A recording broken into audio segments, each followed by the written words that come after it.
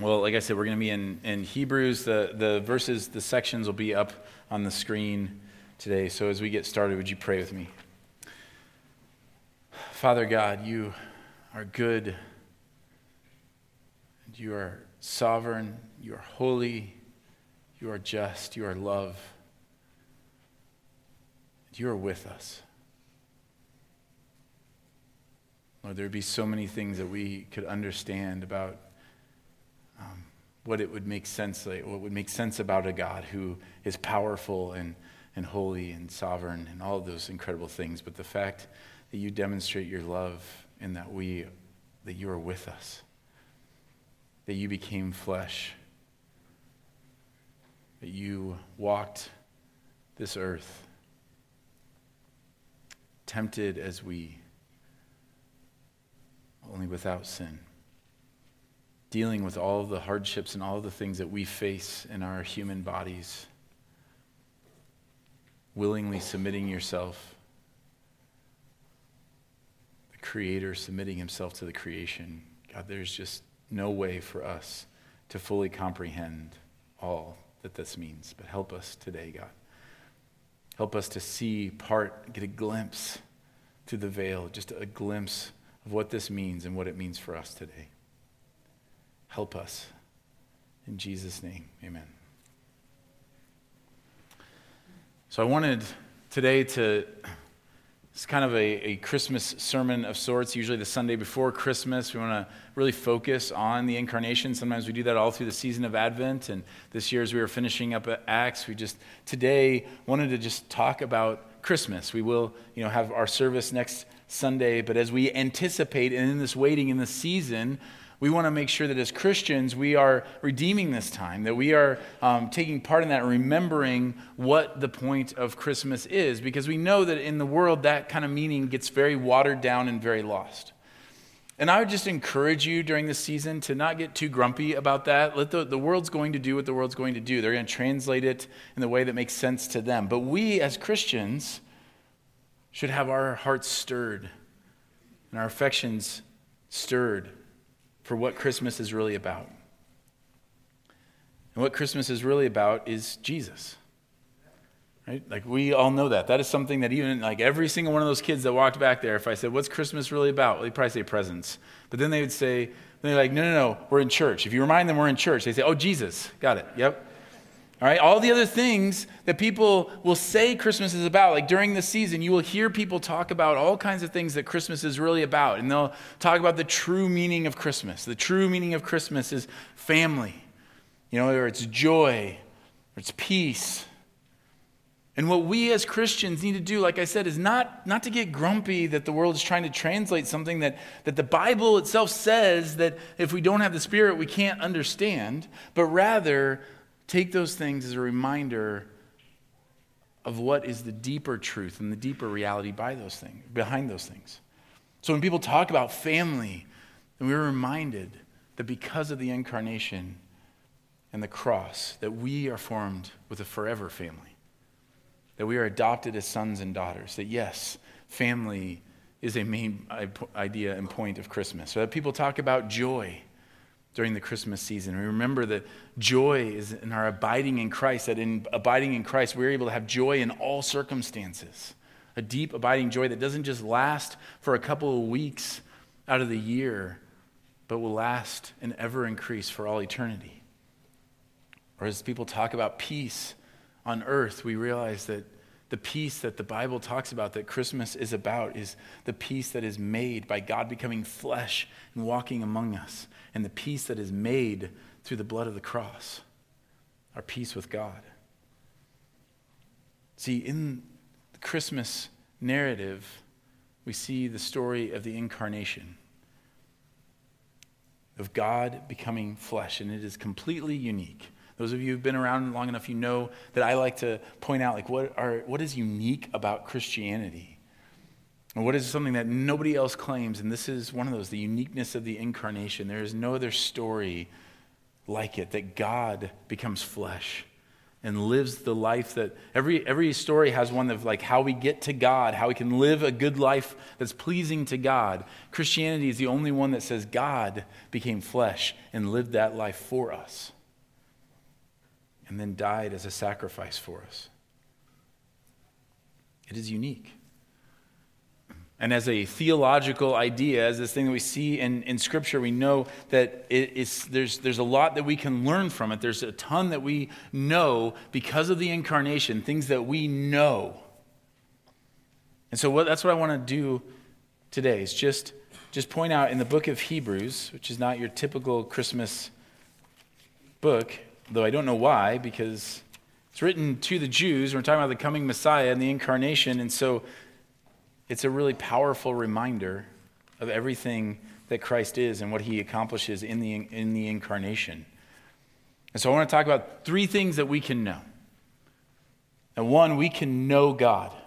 That in the incarnation, because Jesus became flesh and walked among us, that through him we can know God. Second, that we can know that he knows us. It's not how he knows us. God created us. He already knows us. But it's how we know that he knows us. And thirdly, that we know the way. That in the incarnation, we know the path. We know the way to God. And just a quick definition of the word know. We're talking about the biblical word know here, which is more than just intellectual understanding, because most of these things that I'm going to share today, if you've been in the church at any length of time at all, you're going to know in part what I'm talking about. There's a level of intellectual understanding, of just agreement with an idea and understanding of the concept that in the Western world, we often say that that's what it means to know something. Oh yeah, I know that. Oh yeah, I know them. The Bible, when it talks about to know something, means to be intimately acquainted with it. It's often used in marriage of how a husband knows a wife, how God knows his people. This is deeper than an intellectual understanding. This is intimate acquaintance with, an experience of. And so when you're thinking about this today, think, do I know this? Have I experienced this? Am I intimately acquainted with these realities that are communicated through the incarnation? So first, we can know God. The incarnation sheds light on the very nature of God. Look in Hebrews 1. Long ago, at many times and in many ways, God spoke to our fathers by the prophets.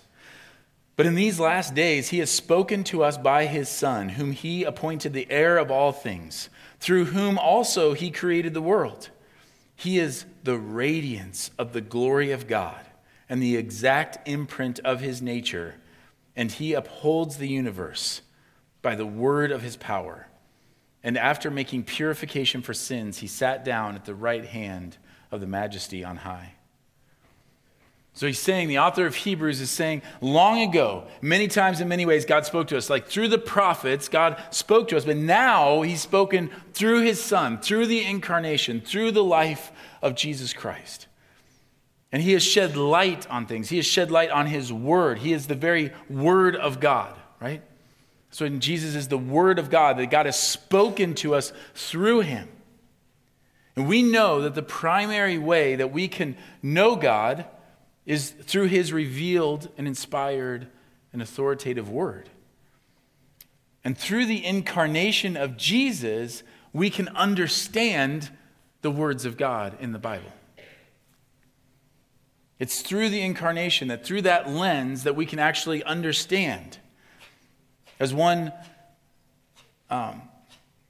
pastor theologian put it, he said, until we grasp that Christ is God in flesh, the Old Testament will remain a collection of stories about how men and women struggled with the call to faith. You understand that? Like without the incarnation, the Old Testament just remains a bunch of stories of people who tried to follow God, tried to obey him, and often failed, with little moments of success in there. And that's really critical, that every page of the Old Testament is setting the stage for the deliverer, for the incarnation. And so that's what reminds us, that's what keeps us anchored when we realize that. And so when we read like the story of David and Goliath, we realize that that's not about us just having enough courage and faith to slay our own giants. That the story of David and Goliath is pointing to the greater David, Jesus, who will slay the giant of sin and death in our lives. Like it's always pointing to something bigger. Nehemiah, the book of Nehemiah, is not a book primarily about churches building church buildings. It's about the God who builds his temple in his people through the Holy Spirit. It's pointing to this greater truth. Abraham is not just an example of faith, but about God's promises to fulfill everything that he has declared through Abraham's descendants, through the one who is to come, the Messiah. A lot of troublesome doctrine that has come out of the church the last 100 years has come from forgetting that the whole Old Testament is pointing to Jesus.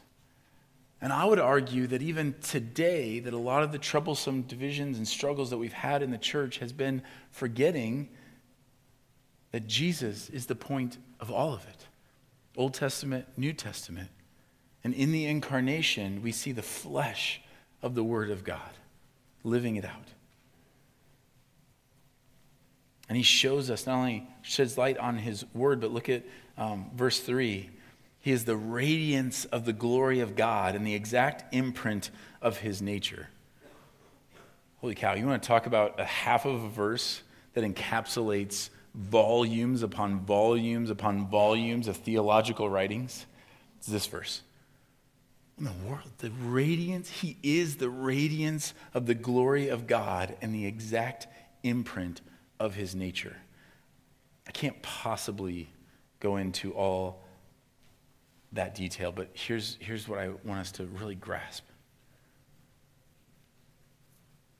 That Jesus, in his life and how we see him function, he is the exact imprint of the nature of God.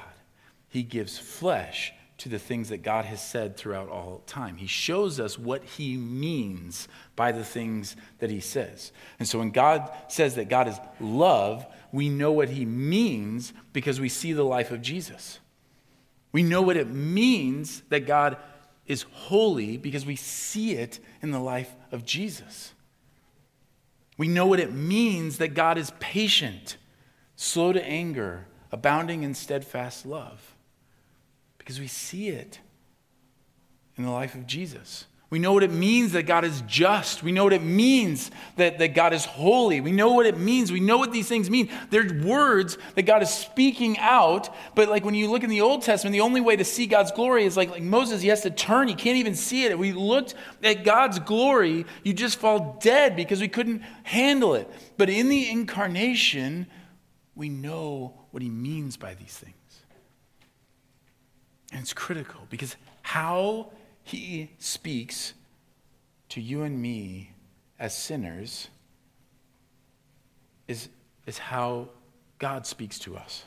Like how we see Jesus speaking to sinners in the scripture is how God speaks to us.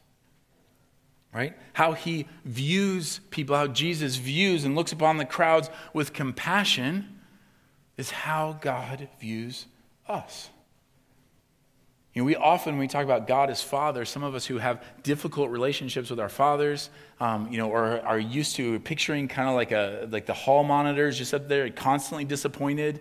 And like if you lived a perfect day, if you just knocked it out of the park, then you might get like a pat on the shoulder and a thumbs up. But everything else is just like, well, you could have done this better, could have done this. You kind of messed up over here. I'd like to see a little more improvement over here. And yet, that is not at all what we see in the life of Jesus. It's interesting that we are far more likely to see our earthly fathers as the exact imprint of the nature of God. We project that onto God when Scripture has already told us who the exact imprint of the nature of God is. It's Jesus. And so in him, we see what he means. And it's glorious. He interacts with his people up close. He displays his glory, but his power. See, he upholds the universe by the word of his power. After making purification for sins, he sat down at the right hand of the majesty on high. So he upholds the universe. And we see him. We see what that means. So what does that mean? He upholds the world, like it's all created through him. He by the word of his power. Like, what in the world does that mean? It means that when there's a great storm, we see it. He calms the storm, not with some incantation or a mustering up all of his strength, though it like drains him of all his power, like a wizard fighting a battle. Instead, he wakes up and in a half sleep says, "Peace, be still." That's what the word of his power means. And because we've seen that power, we know that he has the power then to purify us from our sins. He makes purification for our sins, which is how we know, by seeing all of that, we know that we are forgiven. In the Old Testament, as they're making sacrifices, they hope they're forgiven. They hope that they're doing enough. They hope they're doing it in the right way. But through the incarnation, through the life, death, and resurrection of Jesus, we know that he has made purification for our sins. We know that we're forgiven. We know that we are made righteous by him because we have seen it. God became flesh. The word of God, the glory of God, the power of God, making purification for our sins. So that's why Paul writes in Romans 8, who is to condemn? Christ Jesus is the one who died. More than that, who was raised, who is at the right hand of God, who indeed is interceding for us. It's like being in a case with the most rigged jury ever. Because Jesus is the one who judges. And so when Paul's saying, like, who is there to condemn? Who do you think is going to condemn you? There's only one who has the authority or the power or the ability to condemn you. And guess what? He's the one who lived and died for you. That's where our confidence comes from. And it has that phrase in there that we see a few times in Hebrews, that he sits at the right hand of God. And just look, what's he doing at the right hand of God? I mean, these are the kinds of things, if we really step back and thought about Christianity and what the claims of the Bible is, like, we would all just be going, what in the world? Who would make this up? He's sitting at the right hand of God, and what's he doing in his victory as he reigns? Interceding for us. Going to the Father on behalf of us.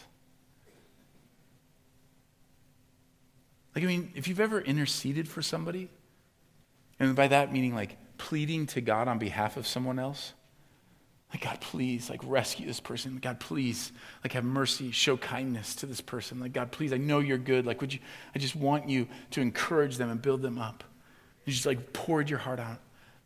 That is what Jesus is doing constantly for you and for me.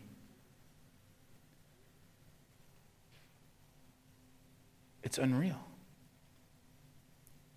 He intercedes on our behalf. The author of Hebrews says this in chapter 7. The former priests were many in number because they were prevented by death from continuing in office. But he holds his priesthood permanently because he continues forever. Consequently, he is able to save to the uttermost those who draw near to God through him, since he always lives to make intercession for them. He is our priest, making intercession for us. I know a lot of you here grew up in a Catholic background where the priest needed to intercede for you. Like confession or communion, all the sacraments. But the Bible is clear that it's not needed because we have a priest. Like in the Old Testament, we needed priests to make intercessions for us. You would come, you'd bring your sacrifice, the priest would determine, is this good enough? Like you're hoping the priest would then make that sacrifice on your behalf to God, interceding for you. But now, Jesus has already done that once and for all. He is our priest who is always making intercession. And he's saying like, hey, the priests were many. Remember all the priests we've had to have all many because guess what? They die. They got to be replaced. But Jesus lives forever. And he is always making intercession. He is actively your priest right now. And he's able to save those to the uttermost, wherever you are. We're given his righteousness. We belong to him, and the Father then sees us as his own. And he not only sees us, but he knows us. So we know God, but we also know that God knows us. Hebrews 4. Since then, we have a great high priest who has passed through the heavens, Jesus, the Son of God. Let us hold fast our confession. For we do not have a high priest who is unable to sympathize with our weaknesses, but one who in every respect has been tempted as we are, yet without sin. Let us then with confidence draw near to the throne of grace, that we may receive mercy and find grace to help in the time of need. So the author here is saying, because we have this high priest, then hold fast to your confession of faith. Hold fast to what you have declared that you have believed. Hold on to it. Have confidence in it. Why?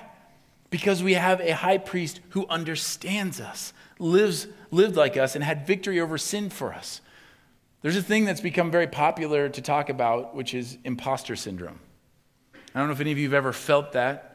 But it's the feeling that if people really knew who you were, that you'd be like revealed to be this big imposter. Maybe you're seen as an expert in some field. Maybe people think you're really good at your job, or they think you're a really great parent. And you're just thinking like, man, I just feel like I'm not all that. I'm not what people think that I am.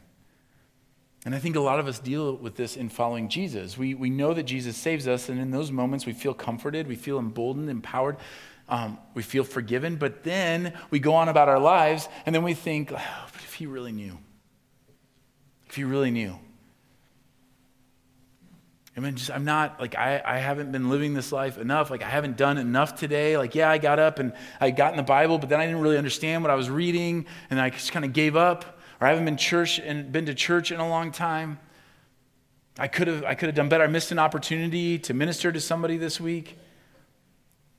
And what the author here is saying, hold fast to your confession of faith. Have confidence in it because he understands you. He's not surprised by any of those struggles. Like, think about when you've gone through something difficult, like really like a challenging road. We've talked about challenging roads over the last few weeks. Like, few weeks. Think about something difficult you have gone through, something you weren't sure you could get through. How encouraging is it to meet somebody who has walked that road and gotten through it and made it to the other side? I mean, if you've lost a spouse, you know what an encouragement it is to talk to someone who's been there, who's lost a spouse, or lost a child, or dealt with an illness. Like, there is real power in that, to see somebody and say, okay, you've been there too. Like, you understand what I'm going through, and I can see in you, like, you've made it through this. It's critical. And what we need to understand is that in our incarnation, we know that Jesus is always that person for us. Always. Whatever you're dealing with. He is always. You wouldn't understand does not hold water with Jesus. He already knows your struggle. He already knows your temptation. He already knows like where you're tempted to fall off and like to not believe and to not trust. And as we've talked about before, people will push back against that sometimes and say, well, but Jesus doesn't know what it's like to sin. So he doesn't know what it's like to be as broken as me because he didn't sin. That's true, that he didn't sin. But that doesn't mean he doesn't know what it's like to be a broken human being. In fact, I would say that he knows even better. And we've used the illustration that I love for this, which is the illustration of a boxer. And asking, like, who knows a great boxer better? Like a great fighter, like who knows that person better? The one who fights them and gets knocked out in 30 seconds, or the one who goes the distance and wins? Right? Like we talk about all the time, like, no, we know temptations because we sin. No, that's actually why we don't know temptation all that well, because you and I get knocked out in the first 30 seconds so often. Like we don't have an ounce of, you think about Jesus in the wilderness resisting the temptation of the evil one. No one in this room, not me, not you, not anyone else has ever pushed Satan to those limits. We've never gotten to that place where we get every trick out of his bag, everything he could possibly throw at us, because we often fail so early. But Jesus went the distance with every temptation that you and I have ever struggled with and defeated it. And so he knows. He knows better than any of us could know. Whatever thing you have thought today, he's been tempted by that thought. Right? Whatever temptation you've given into, he knows that temptation better than you do. And he understands and he sympathizes. And so, because of that sympathy, we draw with confidence near to the throne of grace, that we may receive mercy and find grace to help in time of need. Whatever you are struggling with, he understands. Don't buy into the lie that because you're struggling with something, you need to separate yourself up from God, because he can't be around you while you're struggling with those thoughts or those behaviors. And so you need to just withdraw, get your act together, and then come back to him and say, look what I did for you. No, that is heresy. It is garbage. Draw near to the throne of grace in those times of temptation, because he understands you, because he knows. And that should be our confidence. That's what Paul is talking about in 1 Corinthians 10 when he says, no temptation has overtaken you that is not common to man. God is faithful. He will not let you be tempted beyond your ability, but with the temptation, he will also provide the way of escape that you may be able to endure it. He provides the way of escape. And what is that way? It's him. The disciples asked that question when Jesus said to them, you know the way where I am going. And Thomas said to him, Lord, we do not know where you're going. How can we know the way? And Jesus said to him, I am the way and the truth and the life. No one comes to the Father except through me. Right? Like he's telling the disciples about heaven and about the kingdom and about the place he's preparing. And he just says, well, you know where I'm going. And they're like, what? You never told us this. How are we supposed to know? It's the great pushback against this idea that the path or the way is obeying certain things or doing certain things for God. It is latching onto him. He is the way. And so we know the path by fixing our eyes on him. Hebrews 12. Therefore, since we are surrounded by so great a cloud of witnesses, let us also lay aside every weight and sin which clings so closely. Let us run with endurance the race that is set before us, looking to Jesus, the founder and perfecter of our faith, who for the joy that was set before him endured the cross, despising the shame, and is seated at the right hand of the throne of God. Consider him who endured from sinners such hostility against himself, so that you may not grow weary or faint-hearted. So in the incarnation, God, like we can know God. We know what he means through Scripture. We know what he means in the Old Testament through his words. We see it. We also know that he knows us, that he's been tempted as we have been tempted. And so he knows us. He is with us. And we know the way. We know the path by fixing our eyes on him.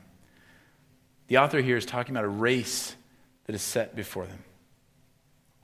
He's saying there's a race, there's a way, there's a path, there's a narrow road. And the question is, how do we run it? How do I run this race? And sometimes we stop with verse 1.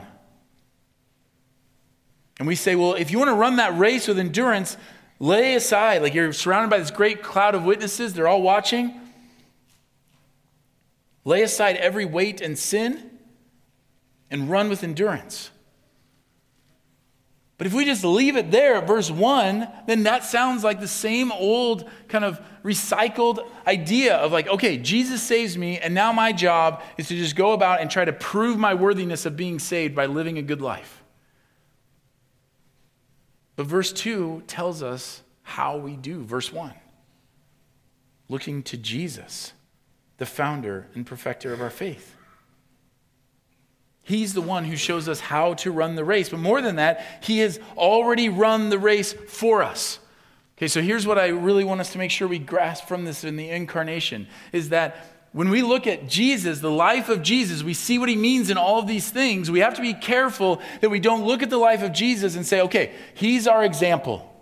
There it is, how to be the perfect human. Now go try it. Right? Don't do that.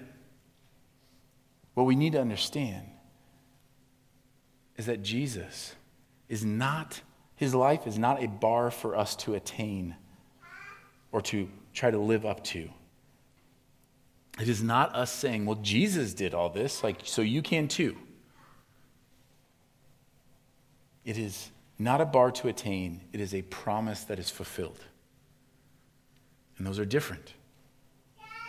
Right? His righteousness is our righteousness. It's not just the example for us of how to live righteously.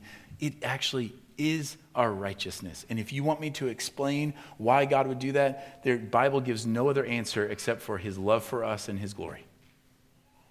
There you go. And if you want to fight with that, and like go feel free. I've fought with that a lot in my life. But he is a promise fulfilled. His righteousness is our righteousness. And in fixing our eyes on him, the author or founder and perfecter of our faith, so the perfect way, the way who wrote what it looks like to be fully submitted to God and to live the life of abundance that he has offered to us, that by fixing our eyes on him, we are seeing what is already credited to us by faith. Do you understand that? Like by watching him, we see what is already credited to us by faith. And what is promised that we will become. So, have you ever watched Jesus in the Gospels and seen him interact with people and thought, man, I wish I interacted with people like that. Like I wish that I had that much compassion on people. I wish I could speak with that kind of authority. I wish I had that kind of faith. I wish I loved people that way.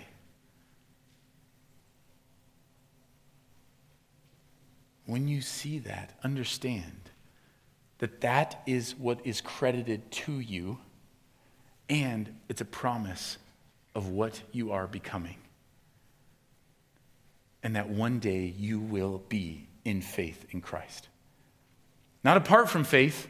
It's not just given to anybody and everybody. Like it is like we enter into this relationship by confessing our sin and putting our trust in him, by dying to ourselves and saying, no, I'm exchanging my life and now I want the life of Christ. And with that life of Christ, we get his righteousness and the promise that this is who we will be one day.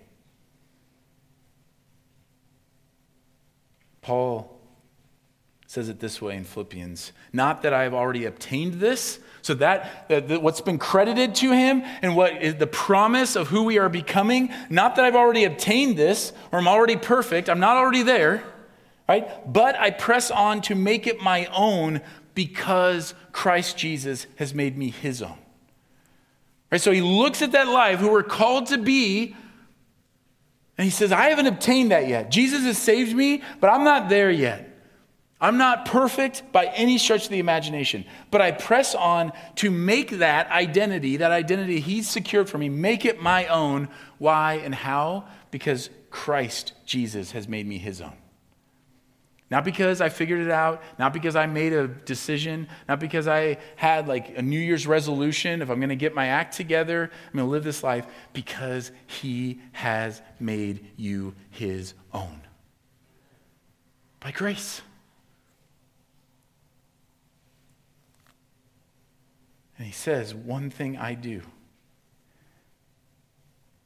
forgetting what lies behind and straining forward to what lies ahead, I press on toward the goal of the prize of the upward call of God in Christ Jesus. You forget these things. And now you start seeing the parallels with Hebrews of like laying aside the sin. Like we consider him, we look to him, what he's already secured for us and what we are becoming.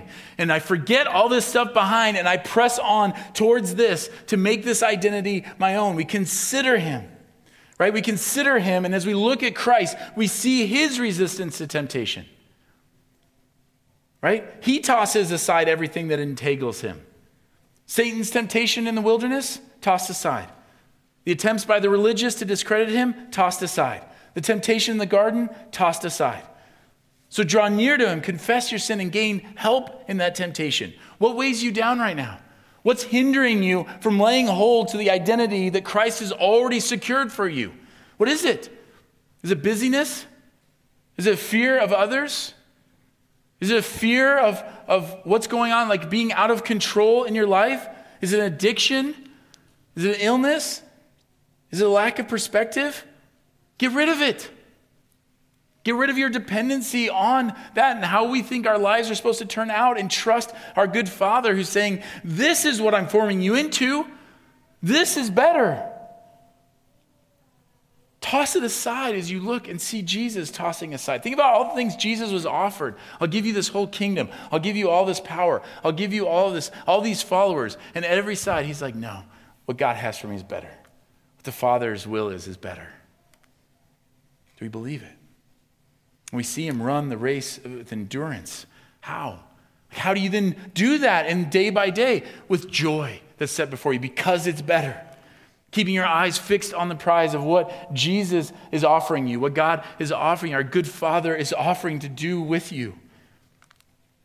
To do day by day, to run the race with endurance, day by day, to buy into the fact that your life is not defined by certain big moments, whether good or bad. There are many in this room who cannot shake a big mistake or a big sin in your past. You feel like your life is defined by that. It is not. It is defined in the small moments, day by day, moment by moment, trusting that Jesus is better and pressing on toward the prize that God has given you.